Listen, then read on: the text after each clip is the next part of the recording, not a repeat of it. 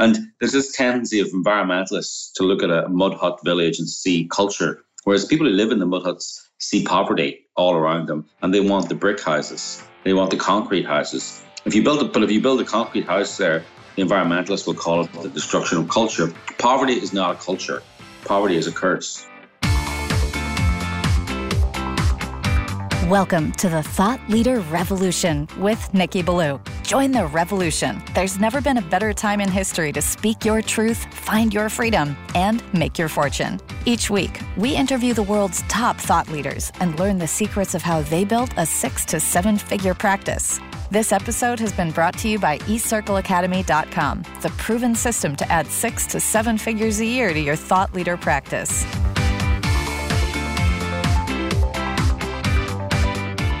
Welcome to another exciting episode of the podcast, The Thought Leader Revolution. I'm your host, Nikki Ballou. And boy, do we have an amazing and exciting guest lined up for you today. He and his wife are two of the most courageous thought leaders out in the world today. They take on extremely controversial and taboo subjects. They turn them into documentaries and even dramatic movies. They write best-selling books about them, and they educate the world. In a way, they're almost the conscience of the world today in 2018. I am speaking, of course, of none other than the one, the only, the legendary Phelim McAleer. Welcome to the show, Phelim. Thanks for having me on. It's a pleasure to be on your show. Really, it's a pleasure to have you. So, Phelim, our listener is someone who is either a thought leader or an aspiring thought leader. That means that it's very important for them to understand from our guests, from the experts that we bring on, how that is that they got to be the thought leaders that they are. So why don't you give us your backstory? Our listener wants to know. Yeah, backstory. I suppose it's hard to believe that I have a backstory, but I suppose I do. I was an average journalist working for newspapers. I went to, a European journalist, went to the Financial Times, went to cover Eastern Europe for them, Romania, Bulgaria, the Republic of Moldova, and, did the usual journalism. And, what happened was there was a story about a gold mine opening up in Transylvania. And it was the usual story about an evil mining company, Canadian mining company, coming to destroy the village, destroy the people, pollute, rape, pillage, the usual. So I went up there and, I remember going up with my wife on the train and it was in Transylvania, believe it or not. That place actually exists. And, the only thing we were working out was how to get bloodsucker and vampire into the headline to describe the mining company. And we got up there and, the mining company were going to destroy the village, correct? But they were going to build a model village for people with houses a couple of miles away. So they built this model house in the middle of the village. And we walked into the model house, which is kind of a Swiss chalet thing. And there was a woman standing in the middle of the room, an 86-year-old woman crying. And my wife gets out her microphone and goes over, "Oh, great, a victim. Excellent," because that's what journalists do. When they see a victim, they don't feel sorry for them. They think this is a story. Oh, my God, a victim. Why are you crying? Why are you crying? Is it because of the evil mining company? And the woman said, "I'm crying because I hope I live long enough to live in a house like this." Wow. And you know what? She never did because of two foreign environmentalists stopped that mining project. And, you as a journalist, you can then say, well, whose story are you going to tell? Are you going to tell the story from the foreign environmentalists that is full, that we then found out is full of exaggeration, misrepresentation, and lies? Or you can tell the story about the people who live in the village who have been mining there for 2,000 years, whose place is polluted because of communist mining practices, and the Canadian mining company is going to clean it up. And there's this sort of tendency in journalism, he said, she said. But when we looked at the facts, what the company was saying was true, what the environmentalists were saying was incorrect, factually. And the thing is, if an environmentalist lies, they raise more money because they can panic people. If a company CEO lies, he can go to jail, he can be bankrupted, his company can be closed, his share price will tank. All these things can happen. But there's no accountability on the international environmental movement. And as journalists, you have to make people accountable. And so then I decided, let's poke this bear, let's see what gets there. And, I remember at the time thinking, as I discovered that the enemies of the world's poor actually very often was not big business. It was big environment who was stopping development projects. I remember uncovering this going, this is great. Wow. I was making a documentary. This is great. No one's done this before. Like the left are going to love this. This is going to provoke discussion and debate and really, force people to think again and cause internal arguments and all. Boy, was I disappointed, because we were giving voice to real poor people in real areas, not activists, not paid activists, not environmentalists, not rich kids from foreign countries, not rich kids from the home countries either, but actual people who lived in these villages who wanted development, who wanted jobs with computers and trucks and digging equipment and microchips, and wanted a better life for their children. And there's this tendency of environmentalists to look at a mud hut village and see culture, whereas people who live in the mud huts see poverty all around them, and they want the brick houses, they want the concrete houses. If you build a concrete house there, the environmentalists will call it the destruction of culture. Poverty is not a culture. Poverty is a curse. So that was I decided then that was the story that I was going to tell.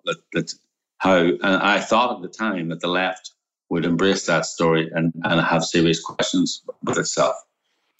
Yeah, unfortunately, that wasn't true. Unfortunately, the modern left, I think, has been hijacked by an extreme Marxist, crypto-fascist element that brooks no dissent. And they're using tactics that were used by Stalin and Hitler back in the day. But I mean, that's not the primary purpose of our discussion today. But sadly, that's true.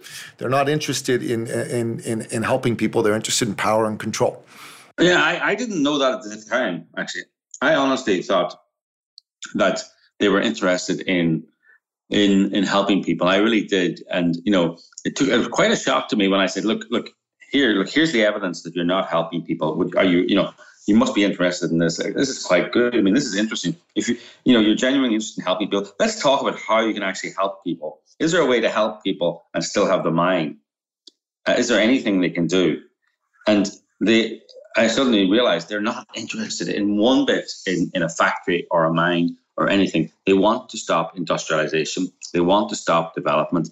And then you have to ask why? Why are they not? Why are they? If the company could come along and say we're going to clean up the village, and as the company was obliged to spend money to clean up old style pollution from the communist area, that didn't happen because of environmentalists. So people are living in polluted environments now because of the environmental movement.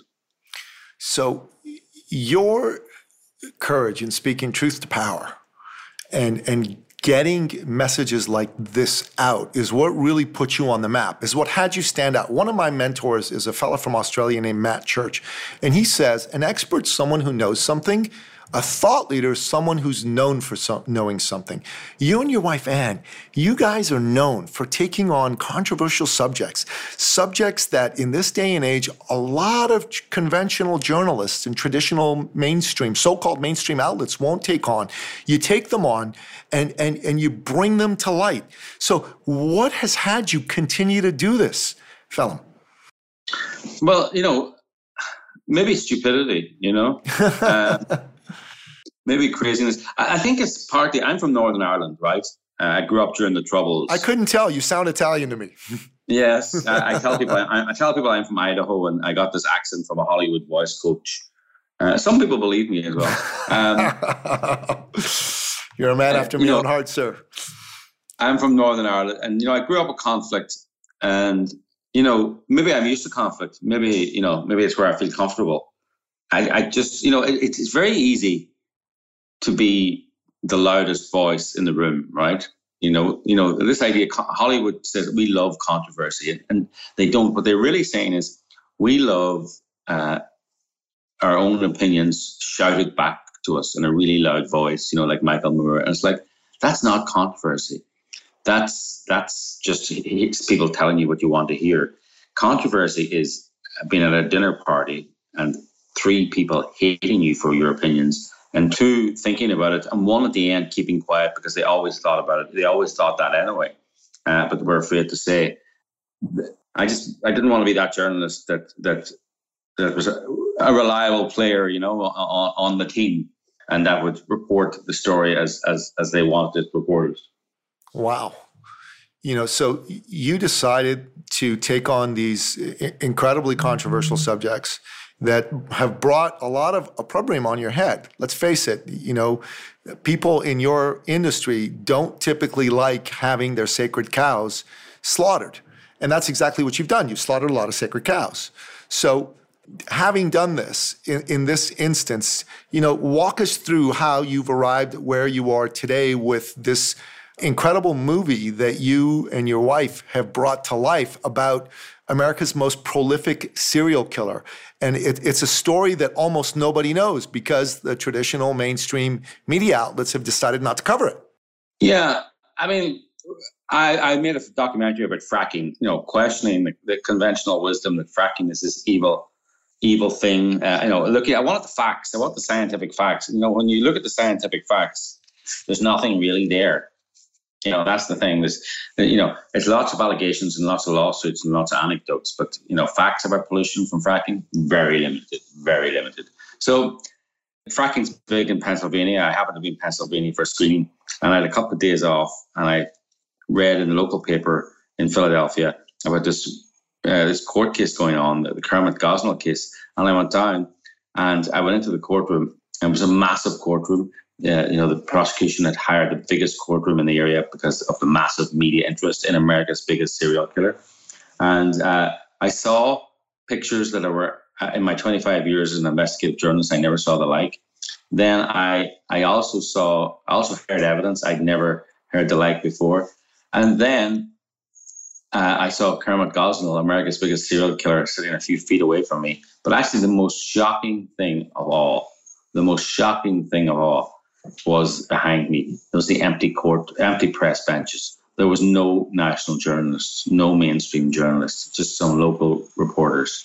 That to me is shocking. That to me was unacceptable. And it's also, by the way, for people out there who are thought leaders, it was an opportunity as well. If you're sitting there and your jaw is hitting the floor in shock at what you're hearing, and no one else is hearing it and no one else is reporting it, that's an opportunity. If you're shocked by something, but it's not getting out there, you can be sure everyone else is going to be shocked by it. And it was a real problem for the prosecution, actually, because the jury were going home, hearing this incredible evidence going home, and it wasn't in the mainstream media. And, if it's not in the mainstream media, is it real? Does it really happen? So don't be fooled by the media not covering something. If you're shocked or moved or by something, then let's get it out there and run with it, because that's an opportunity, not a problem.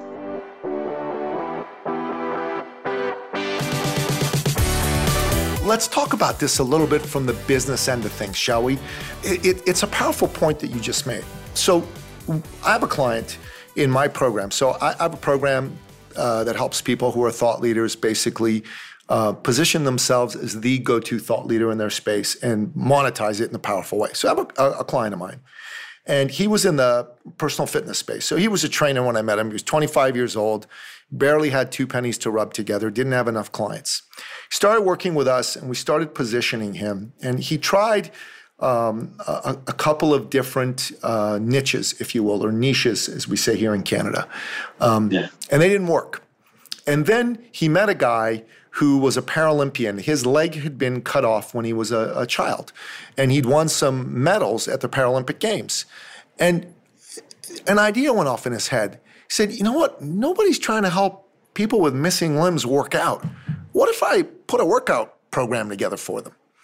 So, Phelim, this was a genius idea on his part, because as soon as he did that, he went from like less than 20 clients to over 400 almost overnight, right? Mm-hmm. He didn't have the wherewithal to be able to take on all the new business that he had. He went from making, $20,000 a year, less than that, to this year he's going to do almost $3.5 million, right? He's 29 years old right now. He's a kid. He's single. God bless him. He's got all this money coming in. Mm-hmm. And but I'll tell you why he won. He won because people with missing limbs had nobody serving them when it came to their health and fitness. It was almost like the message was, you're damaged, there's nothing you can do, so, don't bother working out.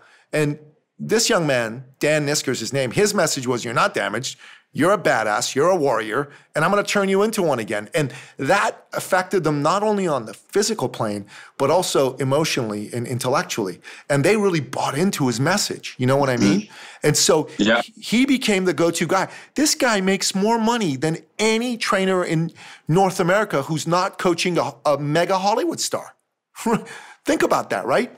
And he's a 29-year-old kid here in Toronto.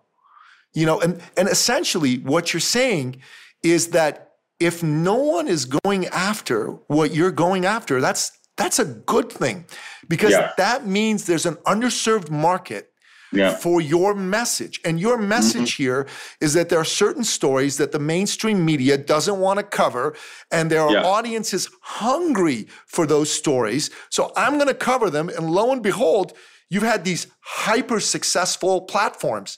Movies, books, and now a movie that's like going to be in like 700 theaters across the United States. And by the way, is it going to be in Canada as well? Not yet. If it's successful in the United States, we'll be expanding to Canada. So that's the thing. We need people. I don't know when this podcast will air. Hopefully it'll air soon. It'll air very soon. I'll make sure of it. Yeah. You know, it's important to have a big bang opening weekend and the next weekend, big bang. You know, it's the Hollywood pays attention. I mean, you can go outside the mainstream, but at the end of the day, you know, you have to work within the mainstream. You know, you have to prove yourself with figures, facts and figures, you know. For example, this movie, obviously Hollywood wouldn't fund it, so we went crowdfunding. Kickstarter rejected us, wouldn't let us on. So we went to Indiegogo. We raised $2.3 million from 30,000 people. Now, that's a massive, that shows you there's a hunger out there. There's an appetite out there for this story. But that's a massive base of people that we can then leverage for our next project and our next project. You know, and I would say that to thought leaders is, you know, I mean, there was all these people out there demanding this kind of content. It wasn't being provided. They give us $2.3 million to do it. When we started off, there was no crowdfunding. We started making the environmental documentaries. There was no crowdfunding. We had to get investors and people like that. Now it's just, now now crowdfunding has opened all these platforms. So I would say to people, you know, if you're shocked, if you're shocked by something, if you're saying that's strange, that's interesting, wow, nobody's doing that, you know, try crowdfunding, but you know, don't take crowdfunding seriously. Just because you know it's a great story doesn't mean everyone else will get it. You have to prove it. You have to go out there and sell it. Don't think. I see a lot of people in crowdfunding failing. I think more crowdfunding projects fail now than succeed.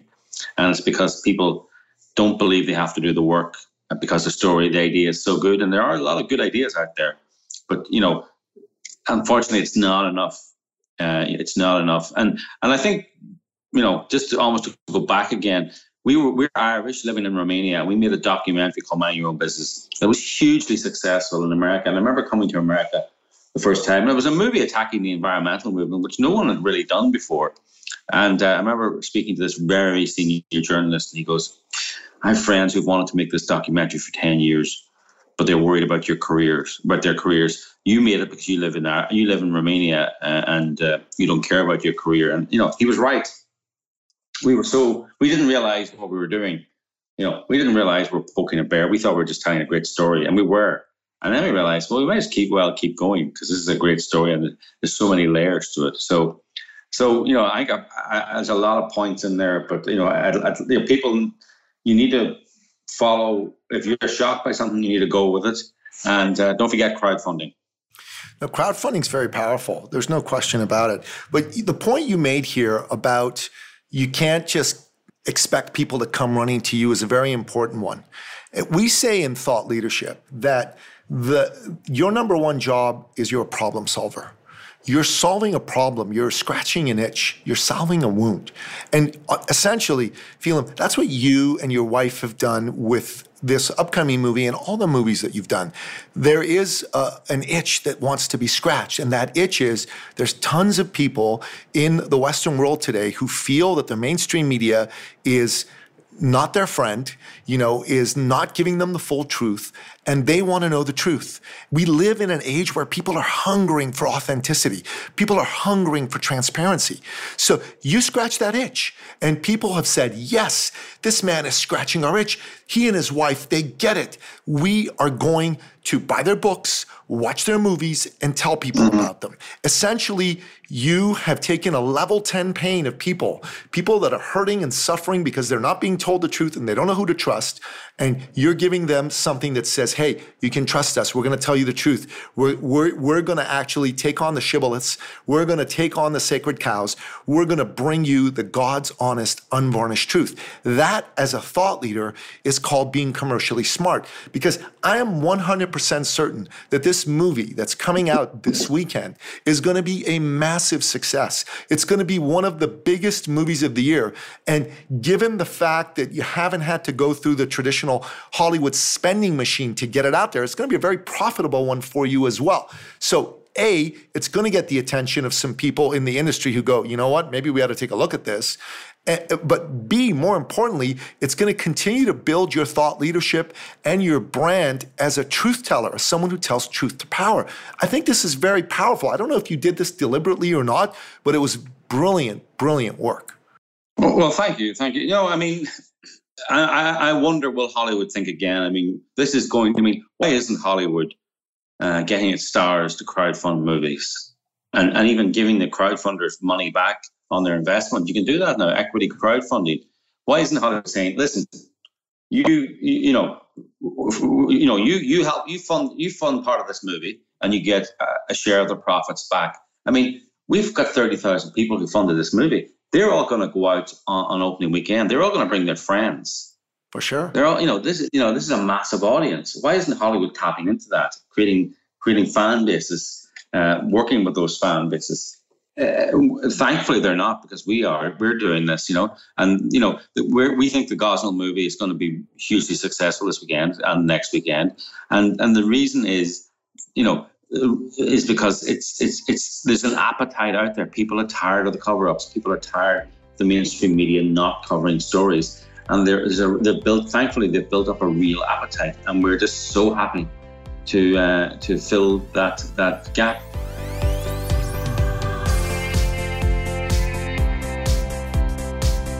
I am thrilled beyond words to have you on my show. It's a true honor, because what you're doing is important.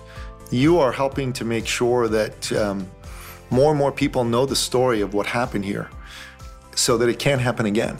Evil grows in darkness, and you are shedding a light on that darkness, my friend. Kudos to you, and kudos to your wife, Ann. Bravo. Well, thank you. Thank you so much. My pleasure. So, tell us a little bit about the movie. Oh yeah, the movie. We need to talk about the movie. Well, the movie is, first of all, it's PG-13. I want to emphasize that.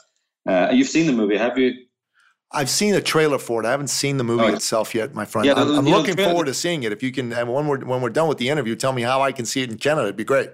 Yeah. So the trailer is very much like the movie. It's a PG-13. It's about America's biggest serial killer. So he's an abortion doctor, Gosnell, living in Philadelphia, and he murdered many of his patients. He murdered many children born alive, stabbed them to death. These were viable human beings. The grand jury thought he did hundreds, perhaps thousands, in a 30-year killing spree. And he was allowed to keep killing, even though the bodies were literally piling up, because the politicians didn't want to restrict abortion. And it all started, actually, funny enough, with a Republican governor. Up until Republican Governor Tom Ridge in Pennsylvania, abortion clinics had to be inspected every year. He got in a pro-choice ticket and said, oh, no, that law that says every year doesn't really mean every year. You don't have to go in and inspect them. So they didn't go in and inspect them, and he was allowed to keep killing and kill unhindered. And he was only caught because he started selling opioid prescriptions. And the DEA got involved, and a local cop, Jim Wood, he got involved.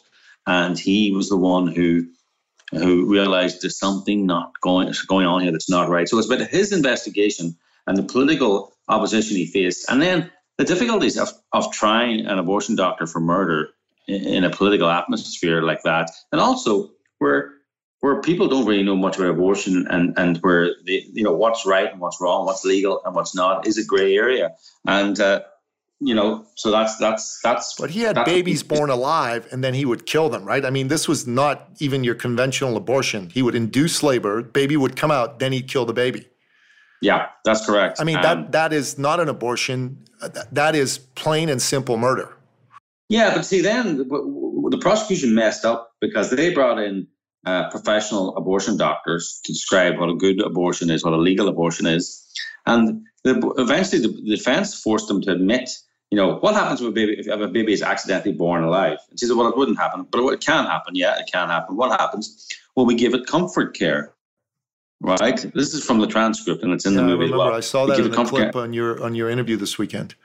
And the doctor said, and the lawyer said, "What's comfort care?" And you could see all these journalists in the courtroom going, "Do you know what comfort care? I don't know what comfort care. What's that? What's comfort care?" And she said, "Comfort care. We would put the baby aside, cover it with a blanket, keep it warm. Eventually, it will pass." And when you think about it, that's murder too. Well, I mean. No, it's not under the law. That's legal, right? That's insane. His babies were born alive and he was stabbing them to death. That's murder. Letting the baby die of dehydration and hunger is you get medical licenses for that. You get money for that. You get that's part of your job. So the jury had a real problem working that one out. Now in the end they decided that what Gosnell did was murder, but they also felt that there needed to be changes in abortion law as well. Wow. I have no words. I mean, it's horrifying what happened here, but it's an important story. You've told it. Now you have some pretty big stars that are part of this movie, people like Dean Cain and Nick Searcy. Yeah. Nick directed it brilliantly. Dean is fantastic in it, actually. Dean has the other really great advantage of being a really nice guy. He's a super nice guy, so a pleasure to work with. He was young Superman, right? He was young Superman, but he's a really nice guy, I mean, I think being talented is great in Hollywood, but being really nice is helpful too, because you're spending 16 hours a day for 3 months with someone, It's nice if they're nice, and Dean is. And we've got Errol Billings, who plays Gosnell, who's super creepy.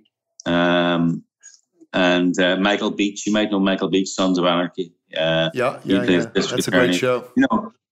So we got some great guys in it. Sarah Jane Morris, who plays the district attorney, a conflicted district attorney. So I actually know her personally. That's amazing. Isn't she from Vancouver originally? Sarah Jane Morris? No.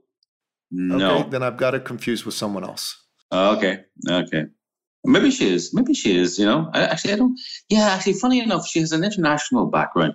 I know her parents live in Texas now, but you're right. She has an international background, so you may be talking with the right person. I'll go look up my old emails. That'd be too funny if they're the same person. That's amazing. So you've got this movie. It's opening this weekend. It's in 700 movie theaters. So, listener, if you're listening to this is a powerful movie. It's a movie that almost didn't get made. And this brave and courageous man and his brave and courageous wife wrote a book that was a New York Times and Amazon bestseller. And it deserves your support. Go check it out. And if you've learned anything from Phelim and what he's done throughout his career, it's be willing to go where other people aren't and do the work. Do the work to help people see what value you can bring to them. Am I right about this? Yeah, do the work is important, funny enough. It's not enough to have the great new idea or that. You actually have to do the work, right? It's a competitive old world out there for new ideas, and you can have a new idea, but you need to push it, and you need to get it out there. And we're not pro-life activists, and people have said to us, our movie, somebody said, "Thank God it's not another crap conservative movie," right? Yeah. And because it's not. It's a proper movie. And, we didn't come into this as pro-life activists, so we're not pro-life activists. So, and I think that meant we made a movie rather than a political statement. which is always more entertaining. And I suppose that's what I'd say to people out there who are thought leaders. You may be involved in a area, right? But if you can take your ideas and principles and move it slightly off the center of your focus, a bit like that trainer guy, he was trying new ways of training people and new ways, this and that, it wasn't working. He just moved slightly away, training people with missing limbs, and suddenly became successful because he was applying the principles he'd worked so hard on on the mainstream to this niche group, and that became a roaring success. So if you're working at something that's pretty mainstream and you have certain principles and cores and thought ideas and thought leader ideas, move a little and apply them to something else that's not as well covered, and that may be your way forward.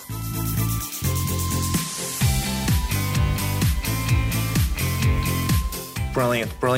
Okay, so listen, as we wrap up, how can people find out where to go see the movie? There's a website, right? Is it gosnellmovie.com?